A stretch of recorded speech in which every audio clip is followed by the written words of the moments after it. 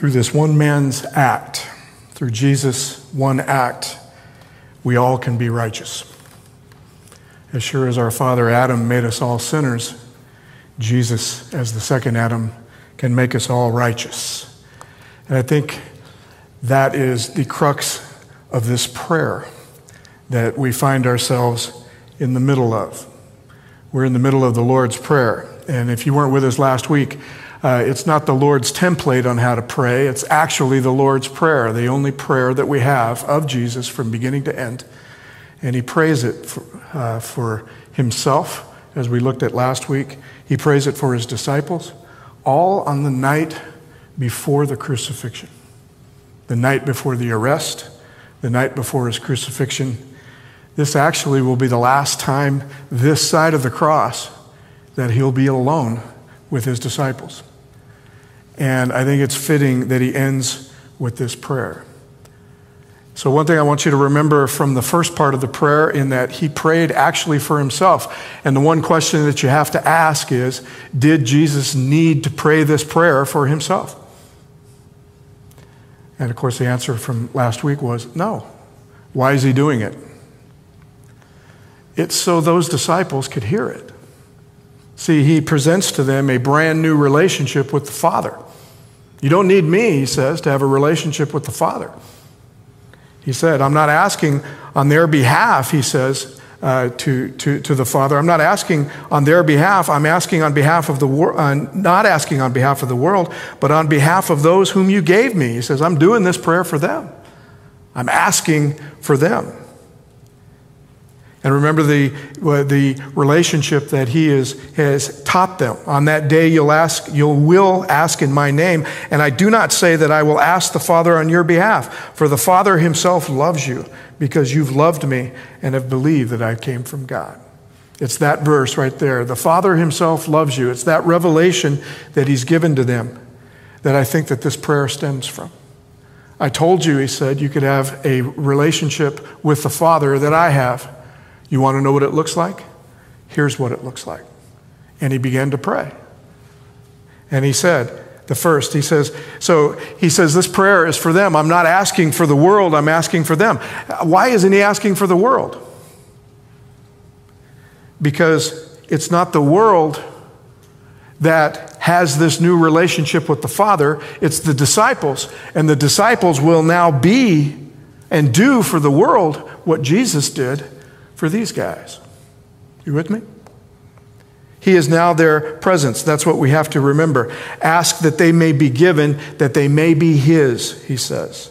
I don't ask on behalf of the world, but I ask on behalf of these guys here that you gave me, because they are yours. The world isn't his yet. Not until these disciples get up and become the presence of God in the world, in their flesh, as Jesus promised that we all would be. And then he said in the next verse, all mine are yours and yours are mine, and I have been glorified in them. So all, he says, him and the Father again being one. If you believe Jesus loves you, if you believe that Jesus loves you, then you can believe that the Father loves you. And what he says is that just as I belong to the Father, he said, if you believe in me, you belong to the Father too. And you don't belong to the Father because of me. You belong to the Father because he loved you. He's always loved you. And in fact, Jesus is actually saying, I'm living proof that he loves you. For God so loved the world that he gave his Son. So that's what we remember. And the glorification, Jesus' glory, will be what he's about to do. The glory has already come for what he's done for them up until now. And now tomorrow, his glory will come because he does it for the whole world. So we move on in the second part of the prayer, and he moves from praying for himself to moving to actually beginning to pray for the disciples. What does he have in mind for them now? What does this mean for them, this new relationship, this revelation that they have? So we pick up the prayer. So we pick up the prayer in verse 11, chapter 17. And now I am no longer in the world, but they are in the world. He says, I'm not in the world, but they are, and I'm coming to you. Holy Father, protect them in your name that you've given me so that they may be one as we are one.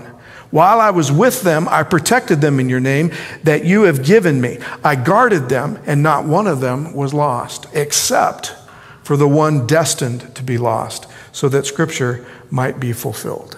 He says, I'm no longer with them. I am no longer in the world. That's an interesting thing to say because he's still sitting right there, isn't he? He's standing. He's probably standing. Rabbis stand. Rabbis sit. He's sitting. That's what he's doing. Rabbis sit. The students stand. Okay? So he's sitting there. And it's interesting that it says, I'm no longer in the world because he's right there. What he's saying is that the process is rolling. It's happening. Tomorrow's the day. My time has come. My hour has come. So literally he's saying, it's here. It's moving around. I'm coming to you, Father. I know that this is where I'm headed. I'm coming to you. And he's reminding them that even without him there, the Father will protect them. They're fearful and they're worrying and they're even mourning, if you will. Jesus has already pointed that out. You mourn now, but you will rejoice later, he says.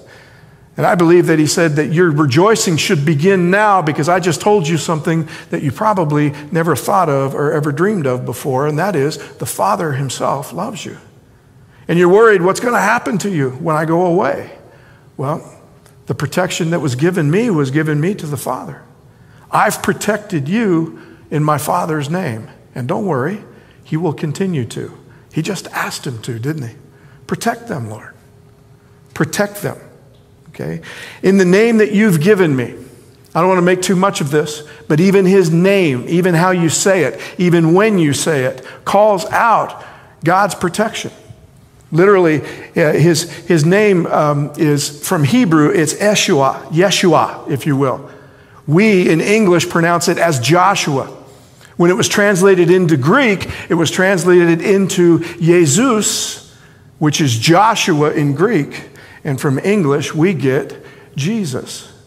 It literally means Yahweh saves. Goes all the way back to the Genesis, when actually the spies were first sent out into the Holy Land. By the way, the Holy Land, the promised land, if you will, to Israel was the promise of salvation from slavery. And remember, he picked 12 spies to send in and spy out the land. And he picked this one man named Hosea. But for some reason, we can't figure it out, but for some reason, before he sent them out, he changed his name. Hosea's name was changed to Yahashua or Joshua. Because I believe that God wanted to attach that salvation to the very act of taking them into the Holy Land, because it's Joshua that will take them in. It's Joshua that will provide their salvation for them. Jesus' name literally means God saves. Period. Just say it out loud. And you're saying God saves. We're his children just as Jesus is the Son of God, he says. We're then to be one with each other in that. Jesus said, I want them to be one as you and I are one, Lord. We were meant to be as close to each other as Jesus is to the Father. We have our closeness to the Father, thanks to Jesus, and he calls us to be able to be that close. That's what he said. I want them to be as one as we are one. Not one of them was lost. He said, in fact, I want them that close. That not one of them was lost, except the one to be destined. You know, I don't want to spend too much time on this either. It's that word destined that hangs us up, right? It hangs us up. When you say destined, you say that, okay, well, Judas really didn't have a choice. Judas was destined to be lost. Is that what that word is supposed to mean? Is that what we're supposed to get from this? And the answer certainly is no. Absolutely not. Destination is one of these theological arguments that we have been arguing for at least 1,300 years, maybe even before that. What you should think about when you think about people's destinations, especially us who've been created with free will, Is there anybody here that was destined to be lost? Anybody here that was destined to be saved? No. Does God know? Okay, now we're beginning to get the idea. See, what happened was, I think that what happened was that when people began to worship God and they began to study and they began to understand that He knew all, that He is omniscient, that He is omnipresent, that He is omni-everything, okay? The reason that we started coming up with plans like destination, like there are people that just by fate, they're just going to be lost. It doesn't matter. It doesn't matter what Judas did, what he thought, what he was destined to be lost. No. Did God know he was to be? Yes. Our problem is that we don't trust God with that foreknowledge. So we come up with processes like destination. He didn't mean that Judas was born to be lost. He just knew what was going to happen before it happened. You with me? Does that help a little bit? It certainly helps me. If you think about it, that is the entire crux of the great controversy. What is God going to do with the knowledge that He has? See, if He truly loves us, would God ever, if He truly loves us, begin to manipulate our free will? Would He save us against our will? Would He condemn us against our will? The whole crux is that He's been accused that we really don't have free will, that people are born to be lost or born to be saved. And it simply comes down to this. It simply comes down to, do you trust God with your destination? Do you trust God with the knowledge that He knows what I'm going to do, what I'm going to say? He knows what's going to happen to me. Do I trust Him not to manipulate me? Do I trust Him not to be selfish? Do I trust Him not to have a motive just to get me into the kingdom so He can win this argument that He has with Satan? If you think about it, that's what this prayer is all about, isn't it? You know, if there's one person in all of this, if there's one person that we can guarantee is going to be saved, it's going to be Jesus, amen? Okay? And yet, He carries out this relationship with the Father that He doesn't have to carry out, all because, He says, because the Father has loved you from the beginning. And He wouldn't think of trampling on your free will. Do you want to be saved? Do you believe you are? Congratulations. You don't have to worry about arguing over destination and double predestination. Judas was known before he did what he did of what he was going to be. By the way, do we know Judas' final destination? When Jesus said that he was lost, was He talking about the second death? We don't know, do we? We don't know. I'll have to address this some other time. But we actually don't know. All I'm saying is this, is that if you truly believe that whatever Judas did destined him to be lost, okay, if you get to the kingdom and he's there, you'd better be okay with it. That's all I'm saying, right? We get to the kingdom and anybody who we don't believe deserves to be there is there. We'd better be okay with it. What are you going to do? You're going to move out?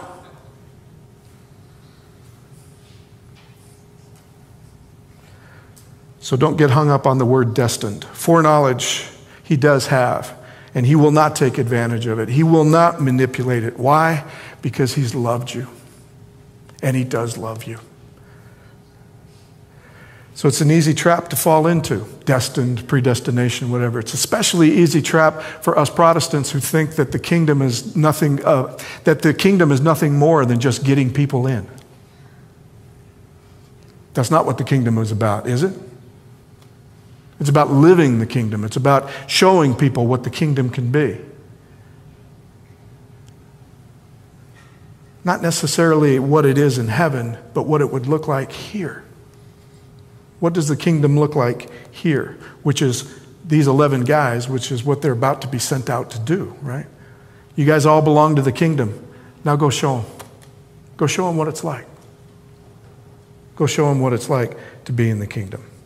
Because He said it was fulfilled. This was to fulfill the word that He had spoken. I did not lose a single one of those you gave me. I didn't lose a single one. Sometime, I know that I love our mission statement that no one would lack the grace of God. I've tried to work this into a mission statement once before too, is that how would you be able to like to say that we didn't lose one of who was given to us? Wouldn't that be a great mission for a church? Is to be able to every Sabbath turn around and say, I didn't lose one of who you gave us. That everybody that we have is a true gift from God. You're all here because you're a gift from God. And I would love for us to never, ever lose you. That's a pretty good mission statement right there. That not one would be lost. It's interesting that Peter's not included in this lost group. See, if we think that Judas' betrayal means lost, then why isn't Peter included in here? Because doesn't Peter betray just as much as Judas did? As a matter of fact, you can say that Peter betrayed 3 times more than Judas did. But he's not included in this lost one. He's not included there. They both betray, don't they? They both betray. We'll look at next week, but Peter was standing on the outside of the gate. The other disciple who was known to the high priest went out, spoke to the woman who guarded the gate, and then brings Peter in. Peter's hiding in the courtyard. And we all know what happens in that courtyard, don't we? Not only does he betray him, he'll tell her, I don't even know him. Which, by the way, you want to talk about destined and foreknew? Jesus told him that exact thing was going to happen. But Peter's never included in this lost group. We'll talk a little bit when we get to the trial. We'll talk a little bit about that. But to tell you right now, all Jesus needed was for one of his disciples to stand up and say, you know what? What they're telling you is wrong. And the trial would have been over. Now, we know that that isn't going to happen. We know that this has to be carried out. But as far as the law is concerned, all one had to do was to speak up.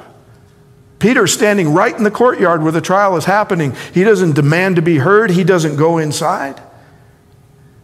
John might even be in the room. We speculated this in prayer meeting. He might even be in there, and he doesn't speak up.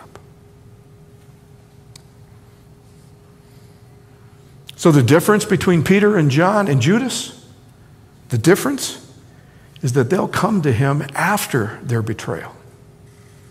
And when I say come to him, I don't necessarily mean that that's exactly what they did. It wasn't like John and Peter said, you know what? I think we really messed up here. We need to go confess to Jesus. Let's go. They really don't come to him. Jesus has to go out and hunt them down. When he comes to them, they're in the middle of the Sea of Galilee trying to go back to their old life. So they didn't really come to him. But when they do sit with him, Peter, do you love me? Jesus gives them an opportunity to be with him even after the betrayal. Judas will not come to him, cannot come to him, and what he does is make sure that he doesn't have to live with the guilt or the shame anymore. That's the tragedy of Judas. By the way, Judas is the one of the disciples that never heard Jesus' words, the Father himself loves you. I wonder how much that had to do with him making the decision that he made. If he still has in his head, again, that roll of the dice, Old Testament father, he has to think that his condemnation is too great to be forgiven. He's the one guy that never hears Jesus say, the Father himself loves you.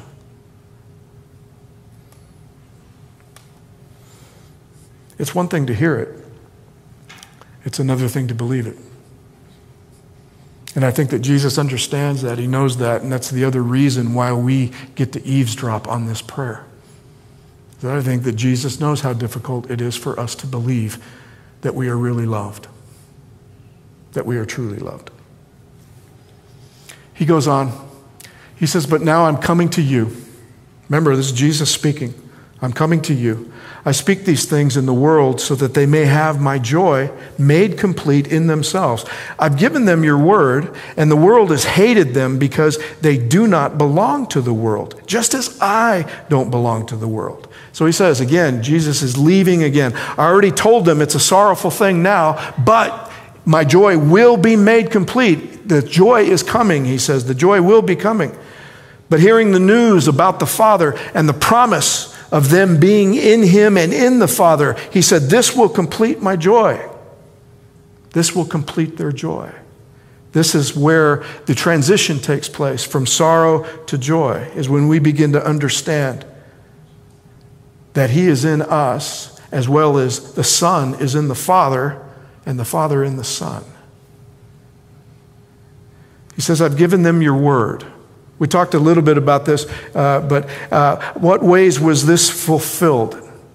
You know, when we think of giving the word, we think of what? Well, I don't know if you do. I think of preaching because that's what I'm expected to do, is to give you the word, is what I try. And yes, sometimes fail miserably, but, you know, giving the word. Did Jesus preach? If he did, yes, he did.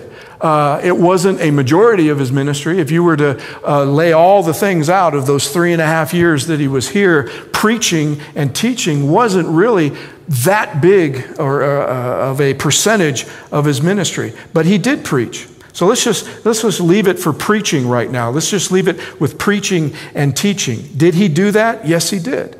Did he preach good exegesis? Did he preach good sermons? Okay, were they Bible-based? Did they have 3 points? We call it the Sermon on the Mount, but I'm telling you that sermon is sold short by labeling it as a sermon, because the Sermon on the Mount is the greatest sermon ever preached. It's much more than a sermon. But honestly, how much did he preach? Who did he preach to? And when he did preach, who was it that hated it? Was it the world that hated it? In this scenario here, in the first century, if you will, who was the world, if you will, in these occasions? We're gonna come down to, you're gonna have the disciples, the people that are around Jesus. You'll have the disciples. We've talked about the crowd. The crowd were the people that weren't really in the church. They were the ones that were on the outside of the church because the church had been telling them they didn't deserve to be in the church. You talked a little bit about them in Sabbath school this morning, right? People that don't belong, the poor, the sinner, tax collectors, prostitutes, so forth and so on.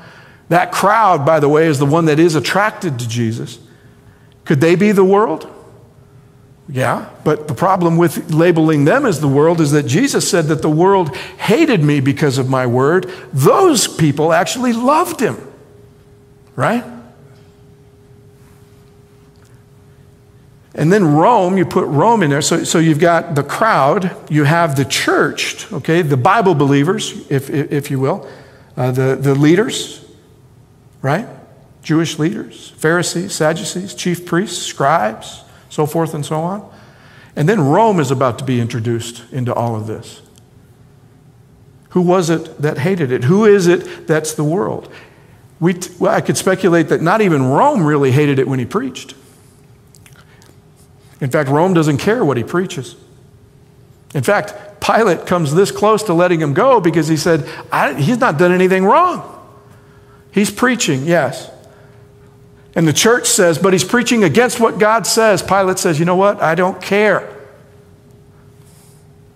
That doesn't matter to me. Rome would let you preach as much as you want up until the point that you begin to cause a riot. If you cause a riot, now we've got a problem. So when he says the world hated me because of my word, and it will hate them because they'll be preaching my word, I don't think he's talking about Rome. He's certainly not talking about sinners. Who's he talking about? He's talking about the church. He's talking about people who will not open their minds up enough to be able to hear the word. The people that have their minds made up exactly of how God feels about them, why he feels about them the way that he feels about them, and why you can't be of God because of the way that I feel about you. These are the people that hated Jesus. The church. the ones that claim to know God, the ones that only have a relationship with God on tablets and paper.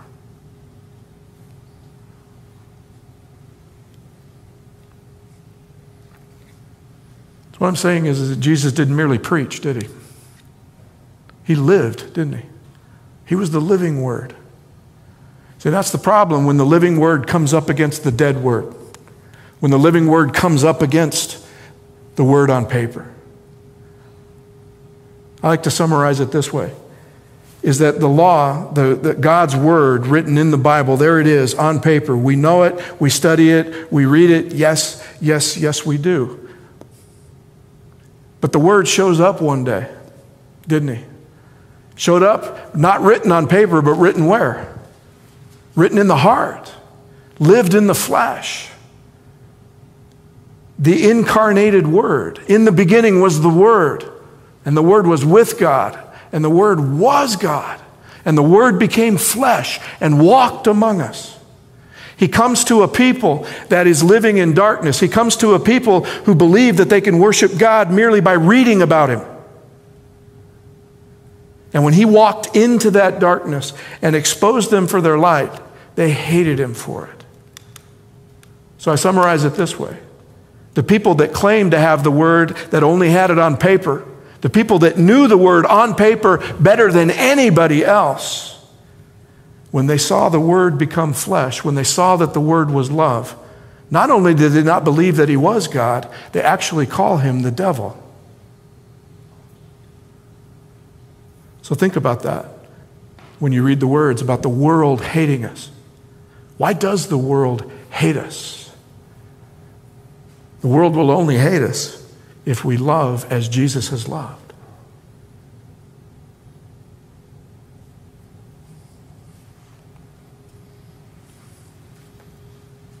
And as long as people will only relate to Him by the word on the page, then it's always a source of conflict. It's always a source of arguing. It's always a source of separating people. You know, doctrine can do that, can it? Just separate people.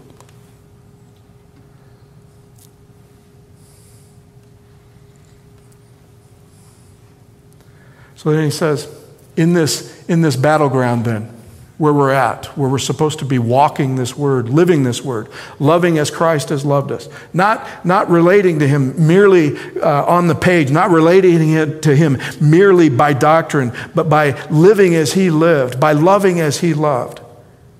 The one way that we're told that it has to be done is he says, I'm not asking you to take them out of the world, but I ask you to protect them from who? From the evil one. Don't remove them. Don't separate them, but protect them while they're what? While they're in it. You got to be in the game to win it, right? You can't be outside. They don't belong to the world, just as I do not belong to the world. You can be in it, not of it. It doesn't ask, he said, don't ask that they may be removed. You can't be His presence if we remote ourselves from Him. We can't be His presence if we distance ourselves from Him. Why was it that He had to ask that out loud? Father, I ask you, don't remove them from the world. Just protect them while they're in it. Why did He have to ask that out loud? Because I tell you, the disciples' first instinct is going to be to separate themselves from an unclean and evil world. And if you don't think that was the church's first instinct, just look at the church and where we are today. In the ways that we've tried to separate ourselves from other people in order to be cleaner, in order to be better. Jesus actually, I believe, praised this because that's going to be the church's first instinct. On top of opening up monasteries and separating us from the world completely. I wonder sometime we need to begin to talk about this, living in the end times, because there's still a very large vocal group of us that think that when the end time all happens, we're going to run. And what did Jesus say? Father, don't what? Don't remove them from it. Just protect them in it. And protect them from what? Protect them from harm, from disease. Protect them from accidents.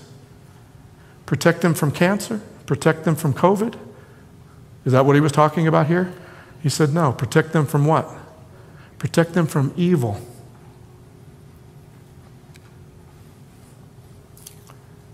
The answer is that being a believer doesn't necessarily save us from the things that humanity is exposed to.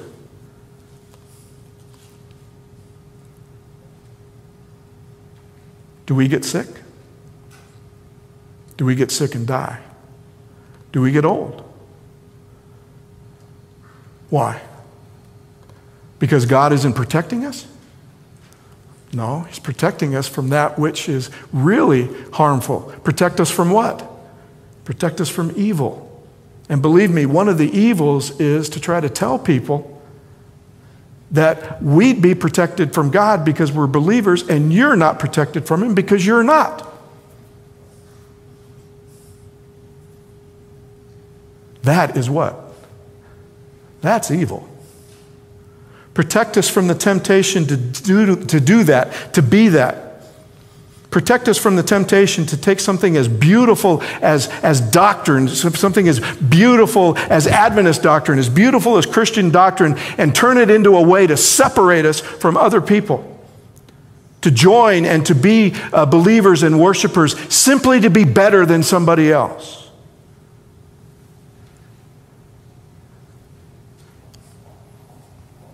And I'll tell you, I begin with me as a confession. I begin with me. I joined this church to be right.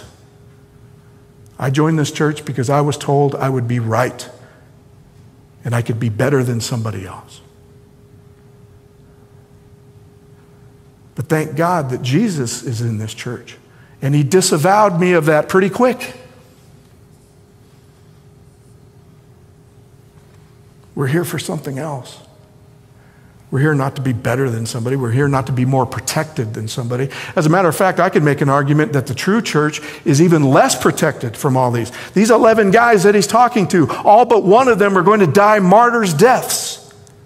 Was it because God wasn't protecting them? In a lot of ways, true believers are open more to suffering than anybody else. Because we believe that suffering has been turned on its head. Suffering can be something that can be used to draw us closer to God. Suffering can be used to teach people another version of God. The message that I'm suffering not because he hates me or he's not protecting me. I'm suffering actually because he loves me. I'm still here because he loves me. Father, don't take them out of the world. Just protect them in it from evil. Not necessarily from anything else. Now, should that keep you from asking? No, it should not. It shouldn't keep us from asking. But when he decides to bless us with not suffering, when he decides to bless us or to protect us from those things, it isn't because he likes us any better or more than anyone else. The Father himself loves you. And we're here because he loves us. And we're either protected from certain types of harm or we're not, simply because he loves us. And it's hard for me to look at Beth when I say this. So I'm sure you've been asking those questions.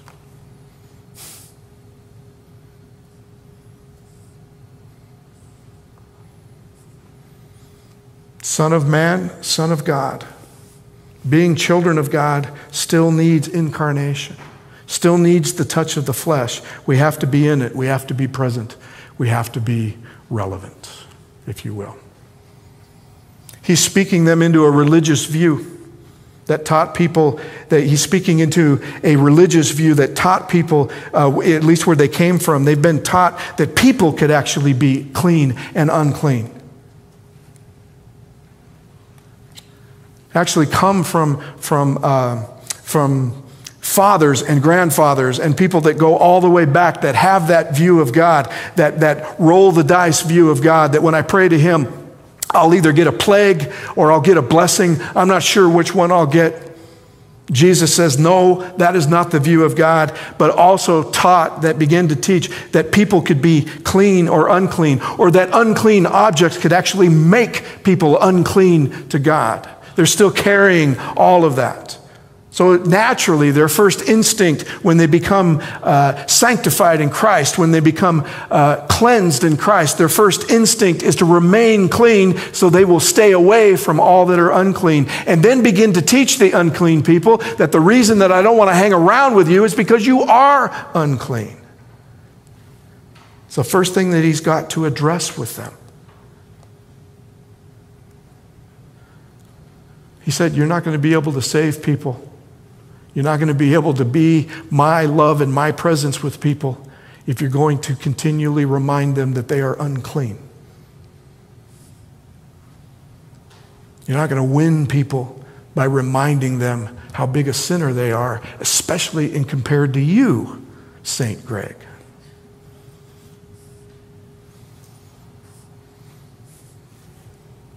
So I think that's why the next section is in here. Sanctify them, which means what? What does it mean to sanctify? To make holy, to make clean. He says sanctify them. Because like I said, their first reaction is okay, well, we'll be in the presence, but we'll do what our fathers did. We'll just separate ourselves. Okay, we'll just back away. We'll just be better at being religious than them, and that's how we'll do it. We'll become examples, to them, if you will. So Jesus said, "All right, let me tell you then what it means to be holy.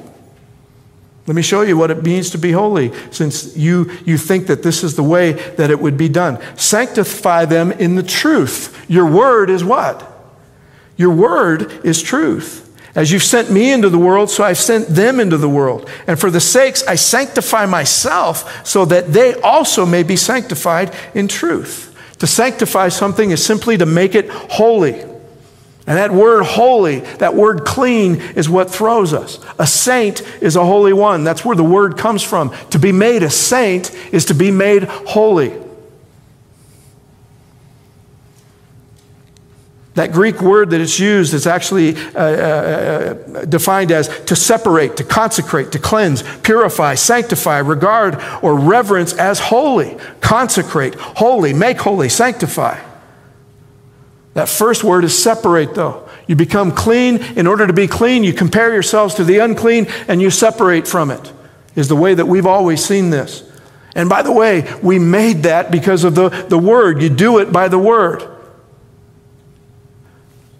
So our fathers, our ancestors said that if we could keep the word better than anybody else, that is how we make ourselves holy. And actually, it's not the biblical definition of being made holy. Separate means to be called apart, to be called separate for another purpose. You're called. You're to be made holy. But holy isn't a clean thing in and of itself. It is just a separate purpose. How many of you have ever heard that before? To be called to be holy means you've been called to another purpose. Doesn't mean you've been called to be sinless. Doesn't mean that you've been called to be better than somebody else or more holy than somebody else. It means that you've been called for another purpose. I'll give you an example. Jesus was trying to come across to people who would make oaths. They would swear. And depending on what you swore by, your oath meant more, if you will. So in other words, they would swear by something, somebody would swear by something else. Depending on what they were, it meant more. So Jesus said, "You fools and blind men, which is more important, the gold or the temple that sanctified the gold? You blind men, which is more important, the offering or the altar that sanctifies the offering?" They would make oaths and they'd say, "I'd swear by the offering that this is true." And someone would say, "I swear by the altar, which is true." What makes something holy is its purpose. Jesus said that gold that's in the temple, is the exact same gold you could melt down to make an idol. The difference between the two is not the gold. The difference between the two is its purpose. We're people. We're sinners, just like who? Just like everyone else. Everyone else. What makes us different is our purpose, not our stuff, not our gold, not our material of whatever we are shaped of or made from. Jesus said that even he makes himself holy. Jesus had to make himself holy? No, it was his purpose. It's what he came to do. Does he need to? Does he have to? No, he does it for their sakes. He does it for our sakes. He made himself holy, so what? So we could be holy.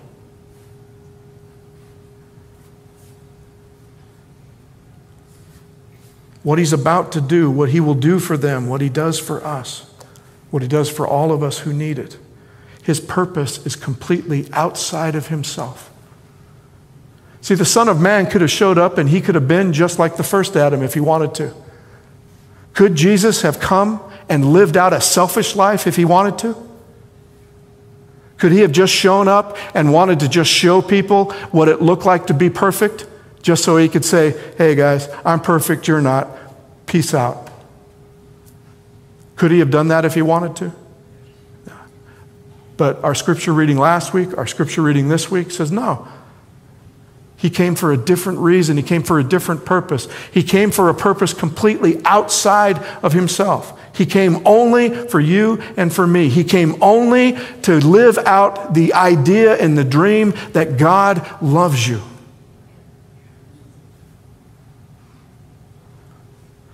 So we lose what it means to be holy. Because then we take the sanctification argument and we begin to argue about what it means to be sanctified.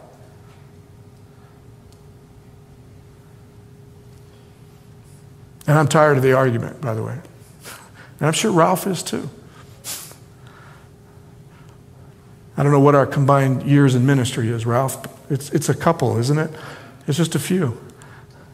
And I have to say that there are times and seasons in my ministry, and I know in Ralph's, where it was completely dominated by this argument of what it means to be sanctified. And it was never supposed to, I don't think it was ever supposed to be argued over, if you will. It's the disciples' motive versus their purpose. And their purpose from here on out is to live as if the Father loves you, because he does. Now go show the world what that looks like. Be perfect in Christ. Be holy in Christ. You know why? Because you are. Do you believe you are? You are. He didn't need to wait for us to become perfect in order to love us as perfect. We are perfect if we simply believe. So then he moves on. Because with those disciples, we don't want to separate them from us, because he says, I ask not only on behalf of these. In other words, these guys aren't going to experience any level of holiness different than anybody else who comes to believe based on their word. He says, I'd not only ask for them, but also on behalf of those who will believe in me through their word, that they may all be what? That they may all be one. As you, Father, are in me and I'm in you, may they also be in us, so that the world may believe that you have sent me. Amen. He said, the disciples aren't saints more than we are because they had a different experience. He says, I'm not just asking for them to be holy, I'm also asking for everybody who comes to believe based on their word, which is who, by the way? You and me. You and I are here because we heard the word at one time in our life.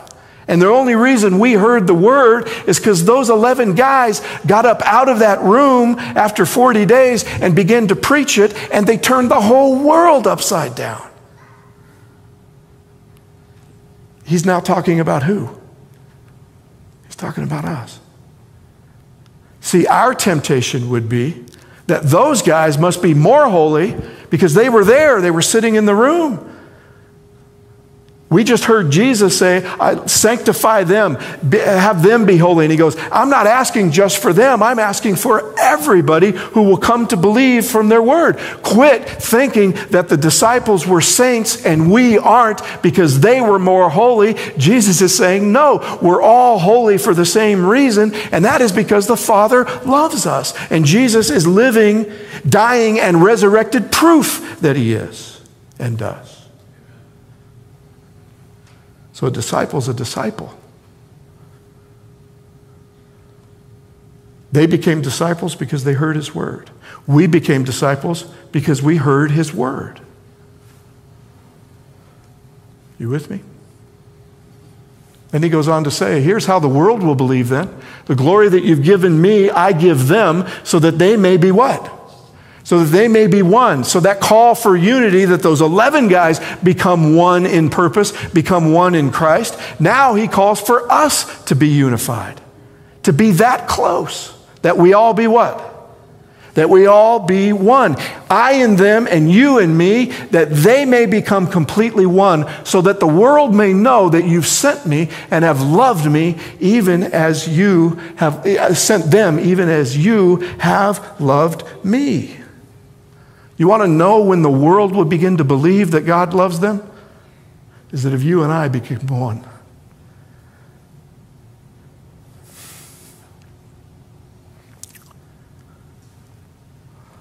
That's it. We talk about plans and we talk about strategies. We talk about how are we going to reach the world. We talk about how we're going to evangelize. Jesus said it'll happen if you and I what? If you and I become one. Our church, the body of Christ. The one thing that will allow the world to believe is that you and I become one. So real quick, I want to close with this. Does that mean we have to become uniform? Here's the way we did it in prayer meeting. I don't know, I'm just going to, I keep using the roll the dice. I'm just going to roll the dice that you're going to get this. We always look at unity as two extremes. We define unity as two extremes, okay? So how will the world know that the body of Christ actually becomes one, okay? So we can look at this in two extremes. What's the most, I would say, what's the most, this way to be able to define that, and that is that the whole church has to become Adventist, okay? Has there been any teaching in our church any time along those lines? That everybody become Adventist, that the remnant actually, you have to be Adventist to be saved? How many here have ever heard that? Okay, we've all heard it to a degree, right? So let's have that as one extreme. The whole body of Christ has to become Adventist, okay, in order to be unified, in order to show the world the love of God.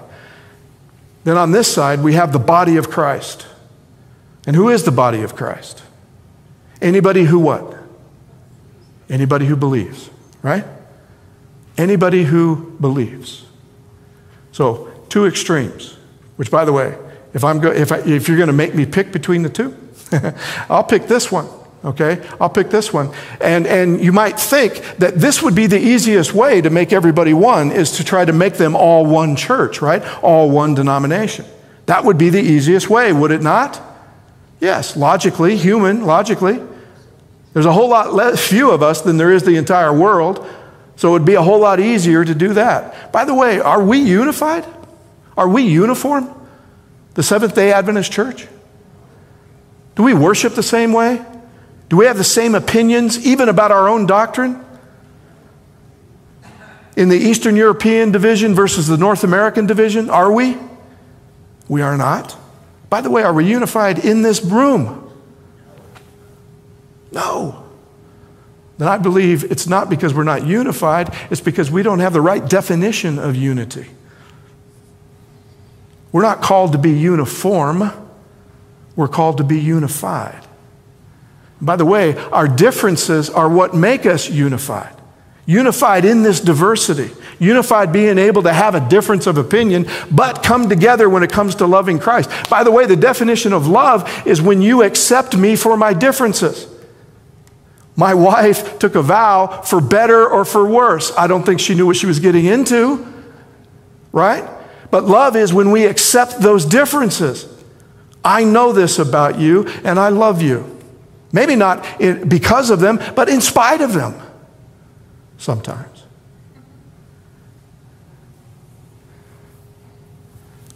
So this teaching, and it's a false teaching that we have to be completely unified in order to be one. I think it hurts our mission. I don't think it helps it. I think it hurts it.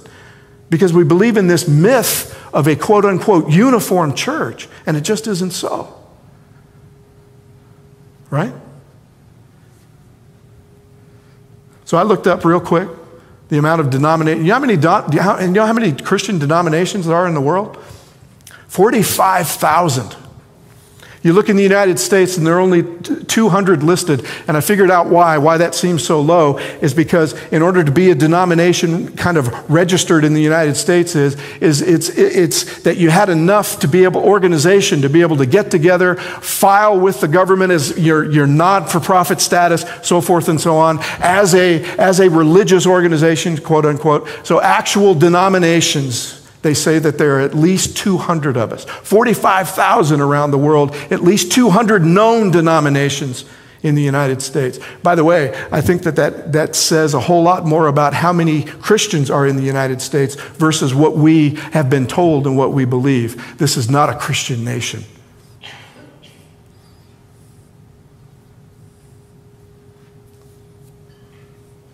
So this is what the world sees, right? They see 45,000 churches that don't get along. That's the way the world sees it, right? You guys can't even agree on anything. Especially you Adventists. You got a ton of stuff that you can't agree on. You guys won't even worship on the same day, right? So let me ask you this, though. The world sees all the denominations as a disunity because all they see is us fighting and arguing about it, right? What if this miracle of unity is to have all 45,000 of them come together for a particular purpose? What if we did unify for a particular purpose? Not changing our doctrines or our beliefs, still living them, but cooperating and living in order to be unified in a particular purpose. Because I'll tell you this, is that somewhere between a single church and a single denomination becoming unified in order to show the world how much God loves them, and 45,000 denominations becoming unified, between these two lies every issue which every church has to face. Every member of our community is in between here, this fight. Every one of our neighbors, our schools, our social justice issues, our race relations, our poverty, our education, all of them lie in between. We spend all the time trying to figure out how to stay separate, how to keep away from the unclean, how to be cleaner than someone else. And what are we leaving to the world? We're leaving to the world everything that the church could do if we simply knew that we were loved and came together this way. Because I tell you, if we all came together and unified to begin to wipe out hunger and poverty, wipe out racism, segregation,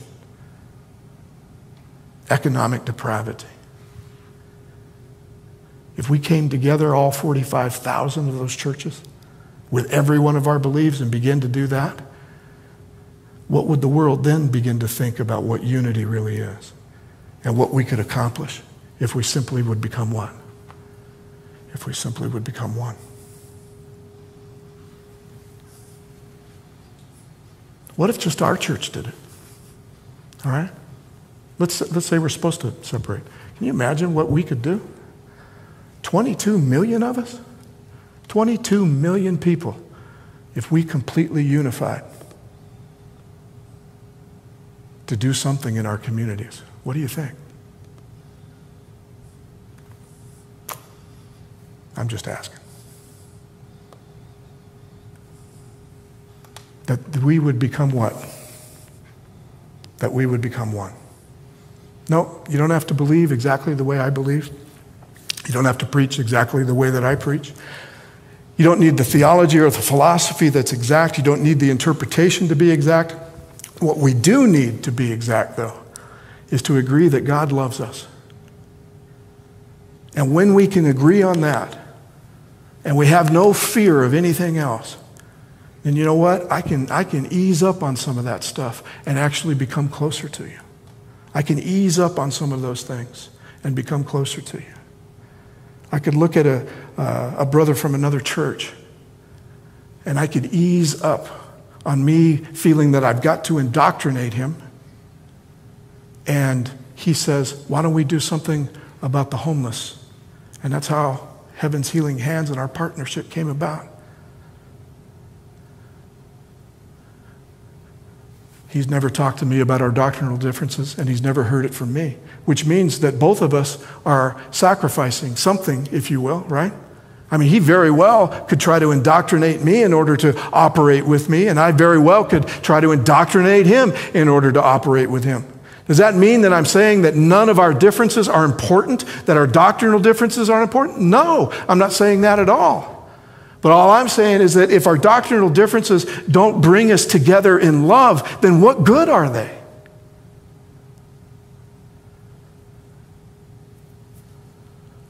That's all I'm saying. Between uniformity and unity, all the world's problems is right here. And one of the problems that the world has against the church is that we're letting all these go. We either don't get involved, we either don't like the people that are involved, so we don't get involved, and we just let it go.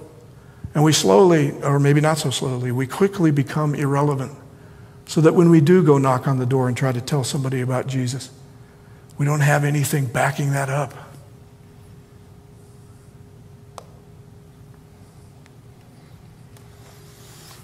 It's probably my favorite part of the prayer.